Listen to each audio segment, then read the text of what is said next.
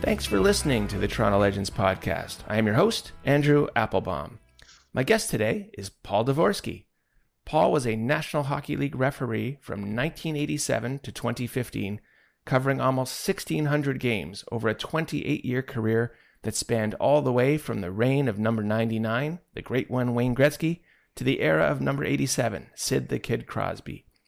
Paul has presided over Stanley Cup finals, All-Star games, and Olympic gold medal games, and he was also at the center of the storm for that infamous 1997 brawl between the Detroit Red Wings and the Colorado Avalanche. Let's jump right into all of this. Welcome, Paul, to Toronto Legends. Thank you for joining me. Where are you and how are you? Well, I'm good, Andrew, and thanks for having me on. The Legends, I don't think I'm a legend, but I'm living here in downtown Hershey, Pennsylvania. And where is Hershey for our geography within Pennsylvania? I'm about 5 hours south of Buffalo. Okay.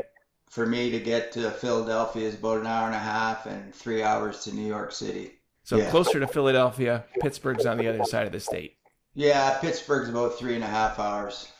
How has your summer been post-pandemic? Did you have a chance to travel and get out? I finally got a chance to go up and visit my mother in Guelph in August.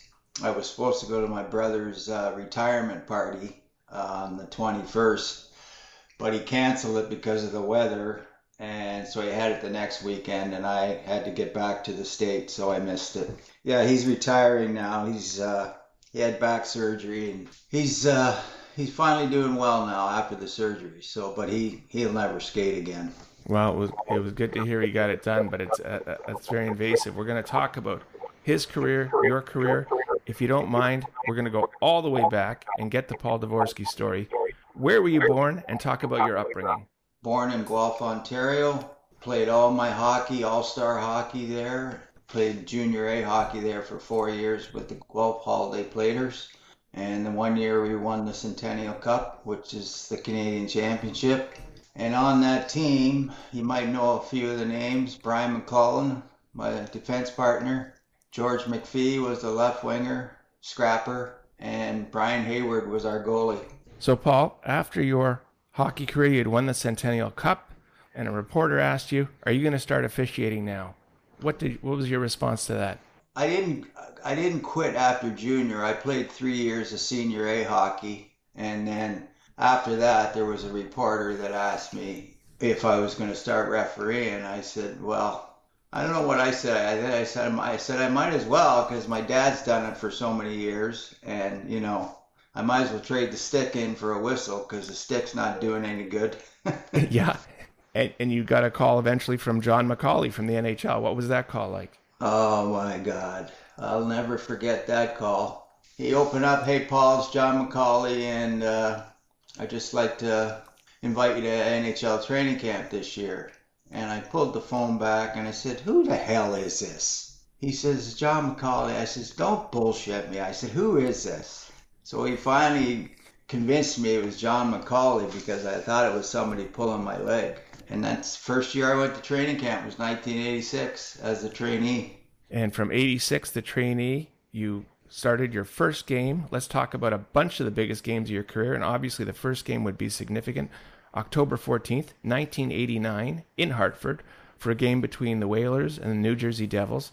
What do you remember, Paul, about that first game? Well, I remember Kevin Collins was on the line with Brian Murphy, and it was a one-man system, and I don't think any of us had helmets on back then. Yeah. I flew my dad down from Guelph to go to the game with me. He was pretty excited. I'll never forget looking across the bench, and there's Joe Quenneville sitting on the bench with Dave Tippett. Kay Whitmore was the goalie, who now works for the NHL Hockey Ops. I got to be real good friends with Joe Quenneville and Tippett over the years. So, yeah, it was, I'll never forget that day, that's for sure. Well, as you say, a special day for your father. He had been a referee for 35 years in the OHA. I have to imagine, Paul, the first moment in your NHL career where you had to kind of pinch yourself and say, here I am, the highest level of sport, must have been your first brawl between Chicago and Detroit. What do you remember about that? I don't know. I guess you got more info than I do. Well, I remember you thinking, you commented on, it was it really struck you that suddenly you had all 10 guys on the ice paired up trying to fight each other. Like you say, back then it was the one-man system, no helmet. You must have said, what have I gotten myself into here? Oh, yeah. I mean, you're out there by yourself, and the two linesmen are there just trying to break everything up. So you're all going over to put out a fire over here because a couple of guys, not everybody wants to fight on the ice. So you try to get those guys off quick enough. And then if somebody's getting the shit kicked out of him, you try to get in there and help him out. So, Yeah, you're in the eye of the storm, so to speak. One of the biggest games that you were involved with was March 26, 1997, that Detroit game. This was the Colorado-Detroit brawl. You were certainly in the eye of that hurricane 25 years ago. If I may, Paul, let me set it up, and then we'll get your recollections. That night, you called 148 penalty minutes in the fourth and final regular season matchup between the Red Wings and the Avalanche. This was to the surprise of absolutely no one who was even remotely paying attention to hockey in those days. The Red Wings had a score to settle dating to the previous spring when the teams met in the Western Conference Final. In that series, Game 6 at Colorado, the Wings needed to stay alive. Avs forward Claude Lemieux hit a defenseless Chris Draper from behind. Draper fell forward, hitting his face on the dasher boards in front of the bench. The result, a broken jaw, fractured cheekbone, broken nose, damage to the right orbital bone, and several missing or broken teeth. Eventually, the Avs added insult to injury, scoring the final 3 goals against the shaken Detroit team to end the season for the Wings. Of course, Avalanche moved on to the finals and swept the Florida Panthers for their first Stanley Cup. Fast forward to the next season, leading into this game on March 26th, the teams had played each other 3 times without serious incident, but everyone knew that if the Wings were ever going to get their revenge, it would be at this game at Joe Louis Arena. Certainly Brian Lewis, the NHL supervisor of officials, knew this. Early the afternoon of that game, your boss, Brian Lewis, called to give you a heads up that this would likely be a difficult game to officiate. Brian Lewis said to you, just be ready. These teams really don't like each other. And by the way, again, the two-man system was not in effect. You, Paul Devorski, would essentially be the sole judge, jury, and executioner for this game. Paul, take it from there. What do you remember about this absolutely crazy game? well, I remember like we were talking about it before the game. It was with Dan Shakti and Ray Scampanello. And just so you know, Dan Shakti just passed away last week. He was only 64. So, but those two guys had their hands full that night, right from the drop of the puck. We got Igor Larionov, who was a goal scorer. Well, he's the one that started the fight with somebody in the side of the net and threw him to the ice, and then all hell broke loose. But I just remember, in my head, I knew they were going after Lemieux from what had happened, and I was really stubborn. And in my head, I'm thinking, you know what, payback is such a bitch. And then all of a sudden, I saw Darren McCarty come out of nowhere and just tackle Lemieux and just pummel him. Then Patrick Waugh come out, and Shanahan, he flew at him and tackled him, and then the goalies were going at it. Once we got everything cleared up, I think Scampanello says to me, he says, okay, you want me to get rid of McCarty? I says, no. I says, put him in the box. So being stubborn like I was, I should have gave McCarty 2 minutes for instigate, 5 for fighting, and a game misconduct. Mm-hmm. Well, I didn't. I gave him 2 for instigate, 5 fight, and a 10-minute misconduct, which kept him in the game. We go along and everything's, we have a few more fights after that. Well, sure shit, the game goes into overtime, and who scores the winning goal? Darren McCarty. So Detroit fans are nuts. They fell in love with me that night, and I'm going off the ice, and I go to my dressing room, and I can't get in because Pierre LaRouche was the GM for Colorado. Okay. He's a big man. He's standing there with his arms crossed and just shaking his head at me, and finally we had to get security to move him out of the way. So, oh, wow. Yeah. Yeah, and Mark Crawford, he wasn't very happy either that night with me. So, well, as you know, Paul, it couldn't have been a crazier ending to this story. Darren McCarty, as you note, he ended up being the hero by scoring the winning goal. This was in overtime in front of a delirious crowd of 20,000 at the Joe.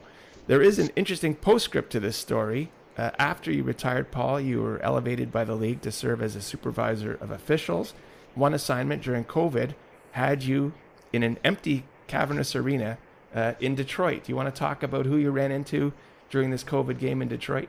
Well, I was supposed to sit in the video replay booth, but it's up in the far end and it's really high and you really can't get a good feel. So I found myself this very nice empty box. Like it was, pretty nice, and I didn't know why, nobody was sitting in it. Well, I come to find out the box was for Detroit alumni players that wanted to come and watch the game with their families. Well, nobody was there. So I'm sitting there by myself watching the game, and I'm at the far end, and I see this guy sit down at the far end. He starts watching the game, and then I see him looking at me, and then I look at him, and then he stands up, and he's just got this big grin on his face, and he comes walking over to me, and then I realize, I said, oh my God, it's Darren McCarty. And I stand up, and I'll tell you, he gave me the biggest hug I've ever, and the two of us just laughed. Yeah. And then we sat there and talked the whole game. Yeah, I remember that night, that's for sure. Well, Paul, you also were involved in a lot of other big games. Let's talk about another one, the 1999 All-Star Game. In those days, the format was North America versus the world. There were so many names at this game. Canada had Al McInnes, Paul Kariya, Brendan Shanahan, Martin Brodeur, Ray Bourque, Wayne Gretzky. The world team featured Nicholas Lindstrom, Teemu Selanne, Peter Forsberg, Dominik Hasek, Jaromir Jagr. What was it like for you to be surrounded by that was really generational talent at this 99 All-Star Game? Well, I actually felt pretty at ease because I got to know all these guys on the ice, and I was always talking to, if it was a defenseman standing beside me, I whack him on the ass and, how you doing tonight, and stuff like that, or I'd be talking to the goalies. So, but when it was time to pull the trigger,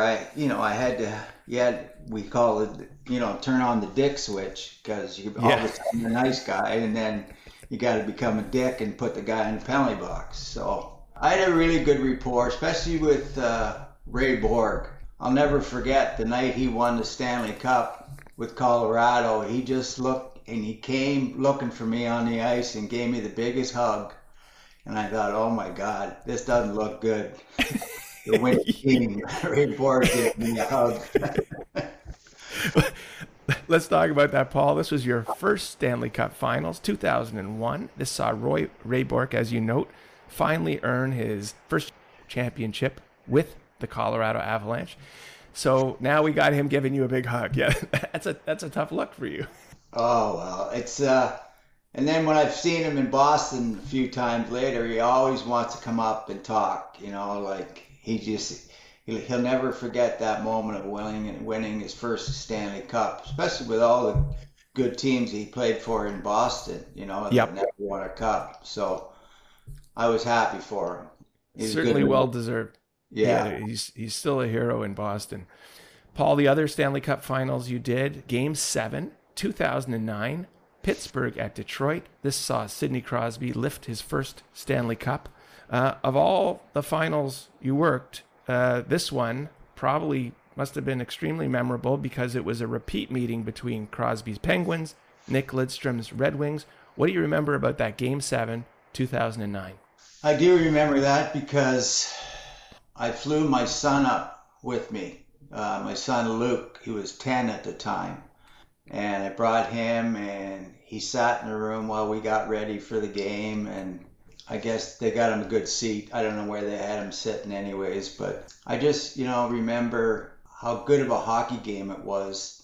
I remember in the dying moments, Nicholas Lindstrom was like right on the side of the net to bury it, to tie the game. And was it Fleury who was playing net then? Yeah, you're correct. Yep, Fleury. he came over and made this great save with 2 seconds to go to game over.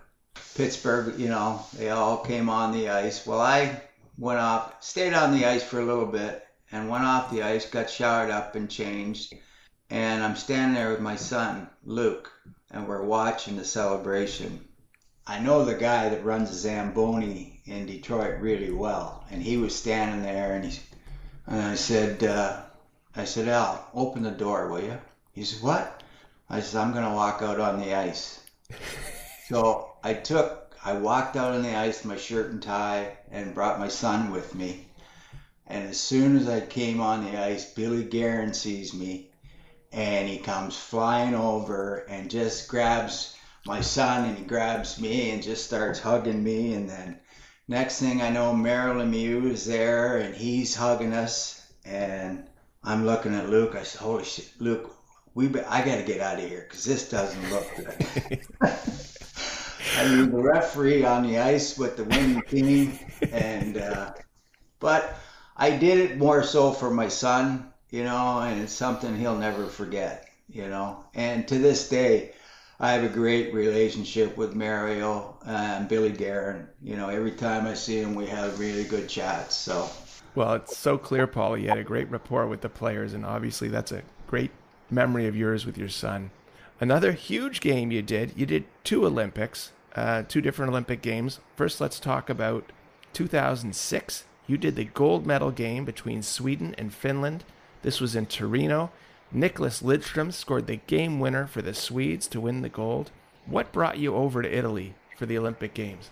I guess I was lucky enough to get selected that year to work the Olympics. And while I'm over there, I think Danny Mariuelli was also over there with me, and I forget the other 2 linesmen that came over, but I mean, I got along good with all the European supervisors and that, and my games went well, and next thing I know, I'm doing the gold game. I'm on the ice with all these guys that they've all, 90% of them playing the NHL. Mm-hmm. Like from that day on, like Sweden won the gold medal, but even Finland, like they were all the players were all my buddies. Like when we came back to Canada or back to the States and started playing again, like that's all they wanted to talk about was the Olympics. Like Matt Sundin, he fell in love with me because he ended up winning the gold medal, and Timo Timonen was on the Finland team, and he was just so happy to win a medal, and he became a real good friend of mine. So yeah, it was a good experience. I brought my wife with me, and I had to come home because we had to start the season back up over here. Okay. Right? And well, she stayed over with the wives, and they toured Italy. Nice. So I came back and went to work. Paul, during the Olympics in Italy, were you able to get outside of the Olympic Village, or were you you were there to work and you were always kind of on duty? Yeah, I didn't get to see much of the country at all. Yeah, we were kind of stuck in the village there, and if I wasn't working a game, I would be you had to stand by for a game, so you'd be there watching anyways. So, but I didn't mind. I was there for the hockey. What a great experience.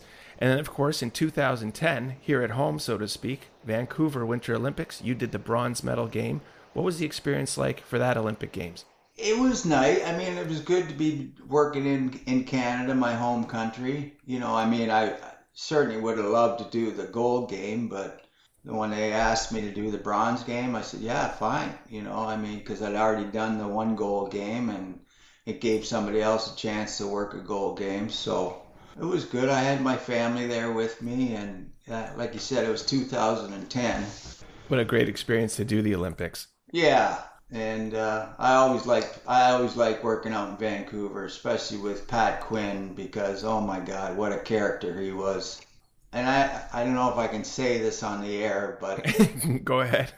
I was doing a game one day, and it was Valentine's Day, and I got this Valentine's card, and I put on it, gave it to him. Okay. When I was skated up, hey, Pat, here you go. He's looking at it. He just starts laughing, carrying away. Well, the game starts, and the first four penalties are a goal against Vancouver. Uh-oh.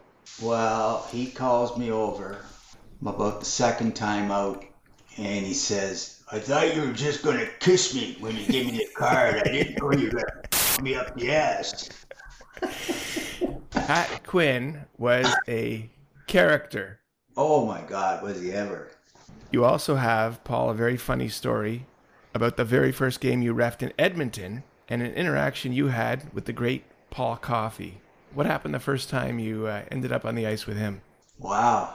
I don't know how you get all these stories, but I just remember, skating around, and I hadn't seen Paul Coffey since when we played against each other in junior A. He was playing for North York. Bernie Nichols was also on that team. Well, I'm skating around the ice and I see Coffey looking at me, and he's skating, he's looking, and he comes up, he says, "You're not the guy, number 4 that played for Guelph, are you?" I go, "Yeah, it was me, Paulie." He says, "Holy shit, was I scared shitless of you." Wow. Paul Coffey scared of you, and this was, of course, back to your Centennial Cup days. Yeah. Well, and Paul, as we know, he was more of a playmaker and all-around great hockey player, and he Absolutely never got involved in much, fisticuffs at all. I was pretty proud of myself when he came up to me and said, "Oh my God," he said, "was I ever scared of you?" It's a high compliment for sure. Yeah. Now, Paul, you talked a little before about your younger brother, Greg. He also had a long career in the NHL. How did he get into it, and was he following his big brother, or how did that come about? I'm not sure if my dad was still refereeing when Greg started. I don't think he was, but Greg got started, and then he started in the OHL, and he was a gifted skater, and he was 6'3" and had a big long stride. So he actually, he made it on his own because of his size and his skating ability. And he lasted he worked I'm not sure how many games he worked, but almost 1,600 games too. Both of you had exceptional careers. Let's talk about the final game in your career, April 5th, 2015. This was the 1,594th and final regular season game.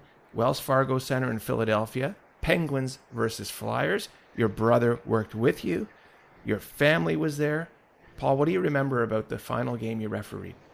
Well, I remember them coming in, the off-ice crew, and coming in and saying, "Paul, we realize it's your last game, and we'd like to do something on the Jumbotron for you somewhere near the end of the first period." And I said, "Well, yeah, that's fine." I said, "Just don't hold the game up." He said, No, we'll do it during the commercial break. Well, as things go, same thing happened with the Pat Quinn. The first 4 or 5 penalties all went against Philly. Oh, no. And in Philly, I don't know if you know, they have a pretty rough crowd there. They booed Santa Claus during an Eagles game. Well, they got the "ref, you suck" chant going halfway through the first, and it wouldn't stop. So they called me over at the penalty box and says, "Hey, Paul, we're going to hold off on that tribute to you till these fans calm down." Well, as it turned out, Philly came back and took the lead. They showed the tribute in the third period, and I actually got a standing O from the fans, which was pretty good because they hated me first, and then they fell in love with me in the third. So that was good. And then the game was over, and it was, I'll never forget because both teams, I shook hands with all the guys on both teams, and coaches came over and shook my hand. And then after the game, Billy Guerin, and Jimmy Rutherford, they were with Pitt. They both came in the dressing room. And I remember Hextall come in from Philadelphia, and it was, they're all just saying, had a good career, and And to this day, I'm good friends with all these Hextall and all these guys. So, Well, what a testament to you, Paul. Think about that for a second. A referee getting a standing ovation in Philadelphia. So good on you. yeah. I want to ask you, now that you look back at your career, you played with people who you eventually had to referee and be in charge of the game. I'm thinking of someone, for example, George McPhee was a teammate, and then you're refereeing when he was in management. How did you handle that kind of relationship as it changed, and now you're the boss, and then you got to keep things good? I remember, first of all, I remember George as a player. I saw him before the game. He was out warming up, and he called me, back then he called me Dookie. And he said, Dookie, don't get upset if I have to cause some shit tonight. And I said, yeah, no problem, Joe. I said, well, just don't be upset if I got to throw you out. Good answer.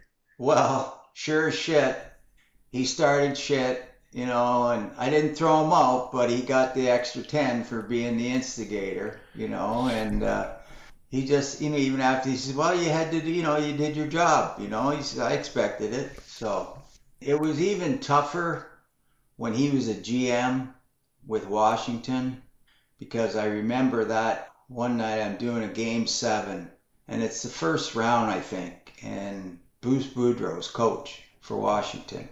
Well, at the time, Bruce lived in Harrisburg, and he lived 2 doors down from me. Oh, wow. Oh, yeah. He was in my frickin' pool all summer. And so I'm doing game 7. Things are going good. Well, the game goes into overtime. Things going, drop the puck, start overtime, get going. Well, all of a sudden, I forget who the defenseman was. Well, he trips this guy going in on not a breakaway, but he was going to go in. And my arm just shot up like it's a penalty. Sure as shit, Philadelphia scores the winning goal. Game 7. I remember that night, like I just felt like shit afterwards, because I know how George felt, and I knew Bruce, and I knew the whole training staff, like just good guys. And I just remember driving home that night, like I literally broke down in tears thinking about it. Like, did I just fucking screw my buddy, my 2 good friends? Well, then all of a sudden my cell phone rings and it's George. And he says, you all right, buddy? I says, well, not really. He says, hey. He says, it was a penalty and you had to call it. He said, if it was against them, I would expected you to call it. So, that made me feel a little better. And so the next morning I wake up and I'm just getting a coffee and I hear the front door go. So I go to the front door, open it up, and there's frickin' Chubby, Bruce Boudreau standing there. Sticks out his hand, he says, still friends? And he shakes my hand.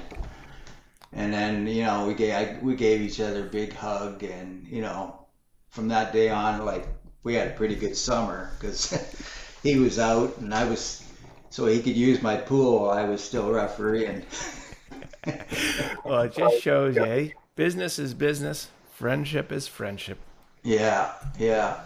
This podcast, Paul, would be, of course, is called Toronto Legends, so we would be remiss if we didn't ask for some Toronto memories and stories. What do you specifically remember about refereeing at Maple Leaf Gardens? Yeah, I did. I liked working there. It was a tough rink to work in, because diehard Toronto Maple Leaf fans there, they all knew that I lived close by in Guelph at the time, so that was kind of tough, but it was good. I didn't work a lot of games in Toronto there. I think they did that for a reason, just to keep me away from there. I did more games in Montreal and Quebec City and Winnipeg, but it was always nice to get to do games in Toronto, because if my dad was still around, he'd come down to the game with me, And That's then fabulous. once my brother started, we, got to work some games in Toronto, and I actually picked Toronto. I picked my last 4 games the year I retired. I picked Chicago because the atmosphere in Chicago was just outrageous. from Chicago, I went to Toronto so my mom could come to the game. My dad was in the hospital at the time. And then I went pick San Jose as my second last game because that's where my wife's from. And then I picked Philadelphia because that's close to Hershey. And then all my friends and family came down to that game. That's great. Good. And I got to pick a different crew for each game. So that was good. Yeah. And as you note, being able to have your brother with you at that last game must have been special. Yeah. In your long career, Paul, so many games, did you ever get injured? Did you ever get hurt refereeing? And when you started, as you say, you didn't even have a helmet, which sounds crazy today. No, I didn't. I remember the one night I took a puck, and I think it was in Detroit, slap shot right in the side of the ear. I remember going right off, and they took me right into the trainer's room, and they just laid me on the side and started stitching. Well, as it turned out, they had to put 23 stitches in my ear. Well, the next thing you know, I'm back out on the ice. Well, that doesn't happen anymore in today's world. No, like especially with concussion protocol, like I would have never. But I said, I'm okay, and I remember Mike Stothers looking around at me, and he's looking at my side of my head, and he says, Devo, he says, get the hell off the ice, will you? When's the last time you were in Toronto? Have you been to the Hockey Hall of Fame? And I wonder if you kept any memorabilia from your career. Yeah, I do. I've got some autograph. Before I got off the ice, I made sure I got Gretzky to sign a jersey for me. Messier signed me a jersey. Mario signed a jersey for me, and so did Ovechkin. And I remember doing my 1,000th, it was my 1,000th game, and George McPhee showed up. And on the ice, he gave me a silver stick engraved with 1,000, which is still downstairs. So yeah, I got a lot of memorabilia. I just can't find it because it's all in boxes. Well, that would have been a good COVID project for you to dig everything out, but you'll have to get to that one day and enjoy all that stuff, Paul. What was the meanest thing said or written about you? Are you willing to share that, or do you just let it bounce off you and you don't even remember? If it was written about me, I was usually gone out of town, so I wouldn't see it. So I really didn't hear too much. I don't know, I don't know if you've got a story, but. No, I'm not baiting you. You didn't have anything. I'm going to assume you were just so great you didn't have anything mean said about you, which is good. There were some tough nights.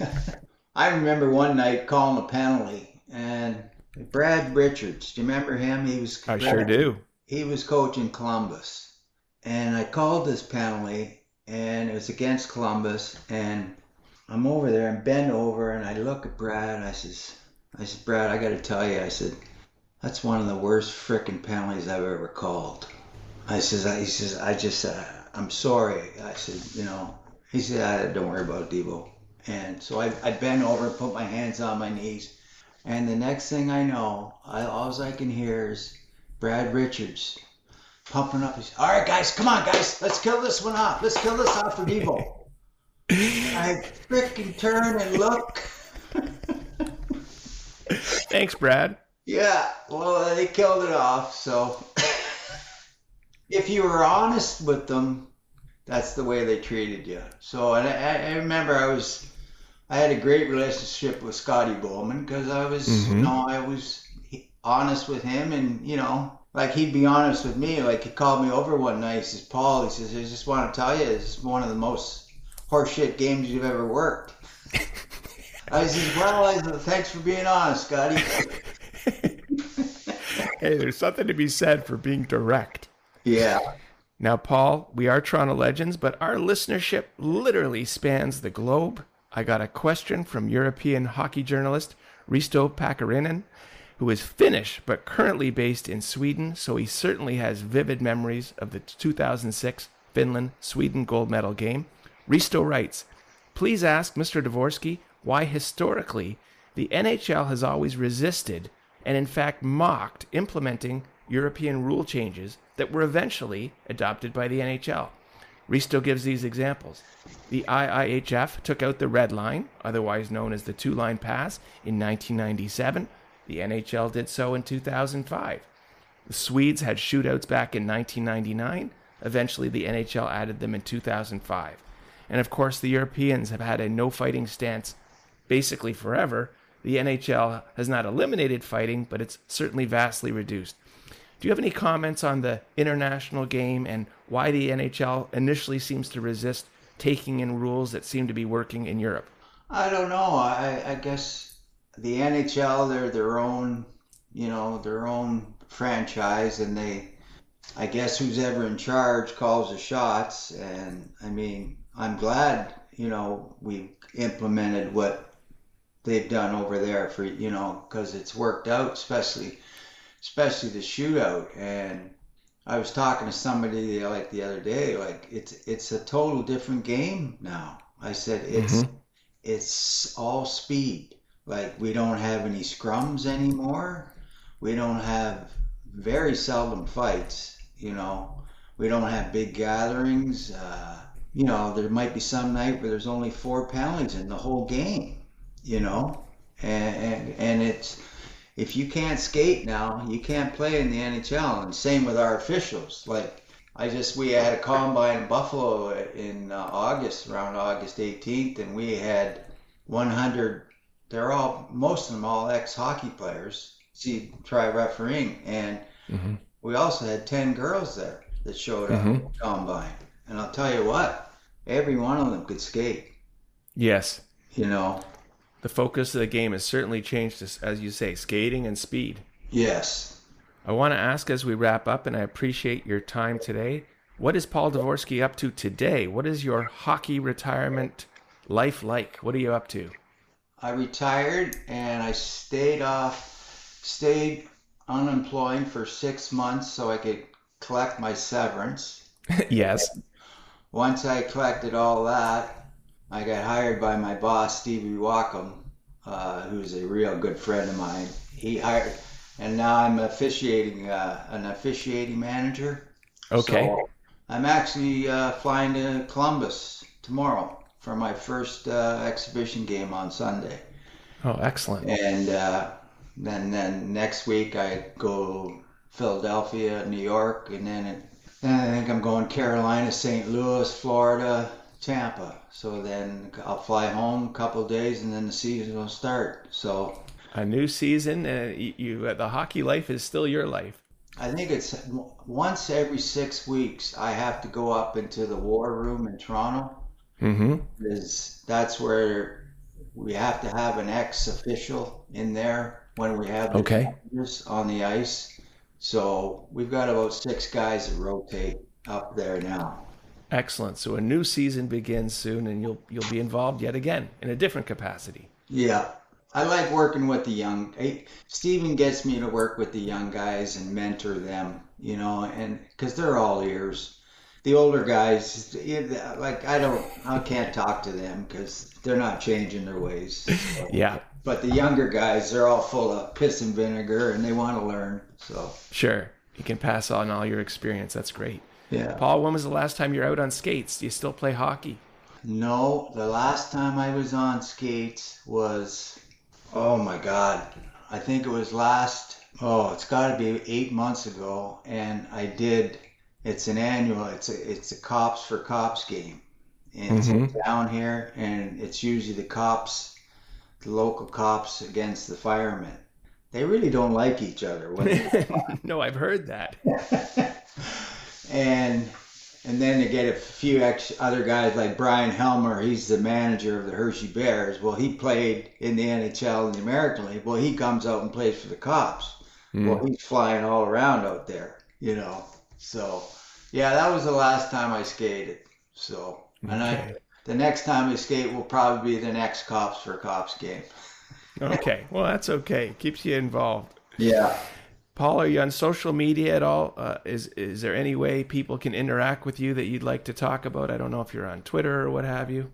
They don't really want us. The fact that I'm still working for the NHL. Yep. They don't want us on Twitter. I mean, you heard what happened to one of our Tim Peel. He got fired for opening up something on the ice, and for now, I mean, I can't. Every time I pick up Twitter, he's on it.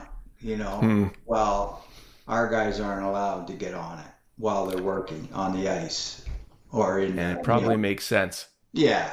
So, and it's probably for my own good. Okay. Well, listen, Paul, I want to thank you for all your time and all your great stories. And we will look forward to seeing you around the various rinks as the new NHL season begins. So have a great training camp as you head into a new season.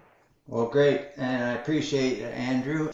And thank you to the listener for listening to this episode of the Toronto Legends podcast. On behalf of Paul Devorski, I am Andrew Applebaum saying mahalo.